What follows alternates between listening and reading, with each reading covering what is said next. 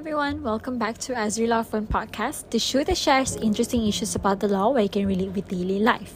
In this episode, we'll be talking about how online contract is formed. So basically, how is it actually formed? Online contract, also known as an e-contract.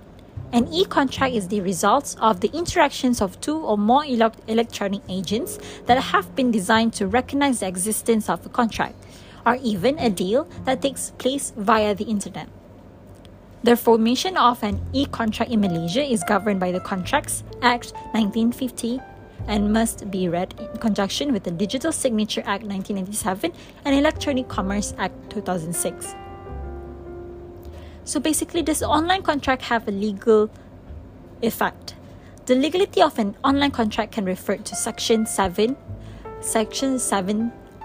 bracket 2 of the Electronic Commerce Act 2006.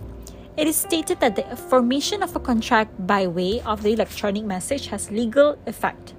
So how does the online contract form? What are the specifically requirements for online contract formations? So basically, there are 5 requirements needed. So first of all is offer. Offer is an act of a person who indicates a willingness to do or abstain from doing something with the purpose to get assent of another person, as in reference to Section 2A of Contracts Act 1950. However, displaying products with the price on a website may be more of an invitation to treat ITT than an offer. ITT is when a person invites someone to make an offer. When a customer shops online, the customer makes an offer when he or she approaches the vendor to purchase the items. Thus, the customer sends the offer when pressing the order button. Next is acceptance. An acceptance is the final indication of assent to the terms of the offer by virtue of Section 2B of the Contracts Act 1950.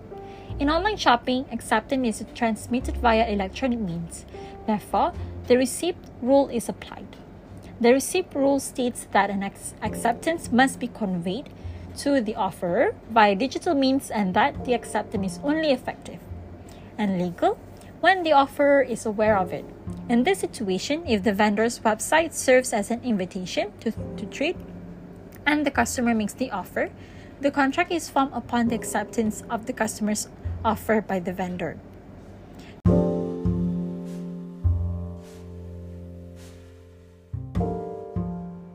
So the third point would be consideration. A consideration is that the promisee must provide something in exchange for the promiser's promise. It can refer to Section 2D of the Contract Act 1950. It means with the aim of the contract to be valid, each of the parties has to exchange something for the other to profit. So when a customer shops online, it consists of the customer's payment and the vendor's delivery of goods. There is no doubt that an online transaction in which commodities and money are transferred satisfies the contractual criterion for consideration. So fourthly is intention to create legal relations.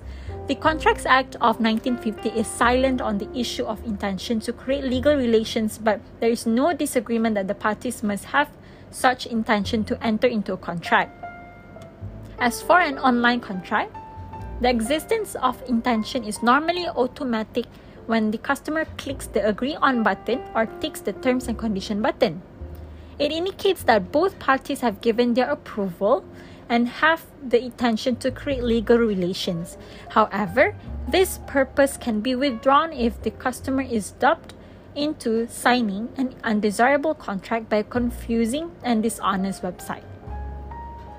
So lastly is capacity. A person is competent to contract if he is of the age of majority, of sound mind, and not disqualified from contracting or according to Section 11 of the Contracts Act 1950. A contract entered into by someone who lacks the element of capacity is null and invalid. It may be difficult to tell whether a contract is entered by the designated competent person when purchasing online. To avoid this problem, the seller can utilize digital signatures that are verified by a certification authority. Therefore, in conclusion, each of the parties must take note of the element to enter into the online contract to avoid any liabilities or issues occurring. This is to safeguard both parties' rights. So generally, knowledge of the elements of contract, as either it is online or offline, should not be taken into granted. Do ensure that elements of contract are fulfilled, because parties will be protected by our law only when contract is validity formed. So therefore, that's all from this episode. Do check out our articles in Azure Law Firm website. And if you'd like to know and catch up more information, do follow our Instagram and also Facebook. And I'm Zulaika, signing out.